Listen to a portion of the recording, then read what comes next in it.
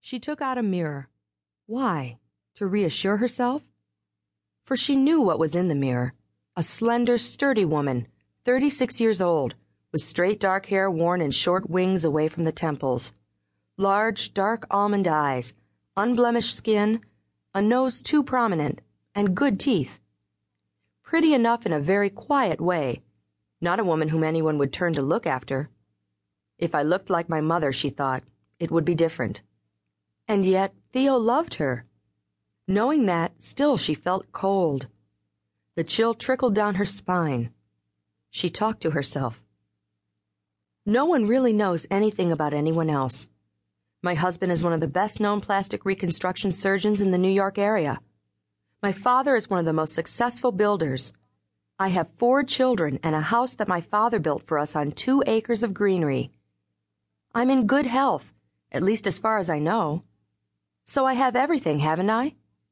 Her daily list, only half checked off, lay on the seat. Market. Shoe repair. Underwear and socks for Jimmy and Steve.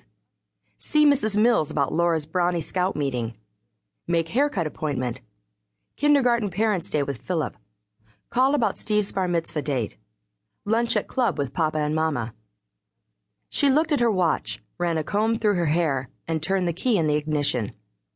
Papa was almost a fanatic about tardiness, and since that was one of the very few things that ever made him angry, he deserved to be humored. Thought of her father was sudden comfort. In him lay security. Understanding quite well that there was something juvenile about these feelings, as when a child is consoled by a kiss on his bump or scratch, she felt it nevertheless. So then she ought to be glad now about this rare event, a meeting in the middle of the busy work week, and ordinarily she would have been very glad. But at this moment she felt only like running home, like hiding, like being alone. Now in late September the day was as hot and weary-looking as midsummer, distinguished from it only because the trees were dusty.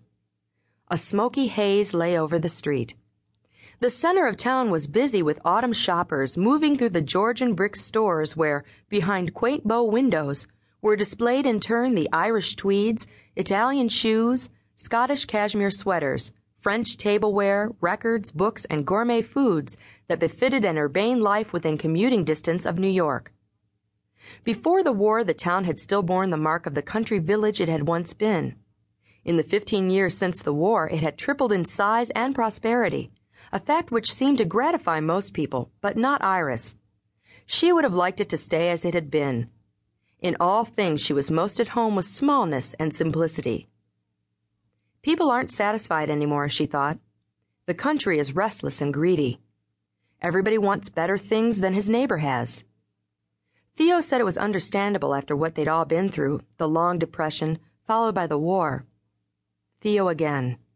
Always her thoughts must return to him. Driving now through the gates of the country club, which they had only recently joined, she reflected that if it had been left to her, they would not have done it. This club was far too expensive, with its large bond and dues. Also, it was too manicured, formal, lavish, snobbish, too everything. But Theo was expert at tennis. He loved his competitive games, the heated all-year pool, the lawns, the grand view. He loved it all. The lobby was deserted. Those who were not still on the golf course at this hour were already at lunch on the terrace, from which came a murmur of voices. Mr. and Mrs. Friedman are already here. They're on the terrace, Mrs. Stern. This is a talent, too, Iris thought as she followed. Imagine caring enough to remember all those names. Of course she has to, it's part of her job.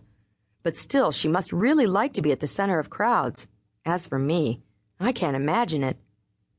Her parents were at a table under an orange umbrella. She kissed them both, apologizing. I'm sorry I'm late. I didn't think of looking out here for you.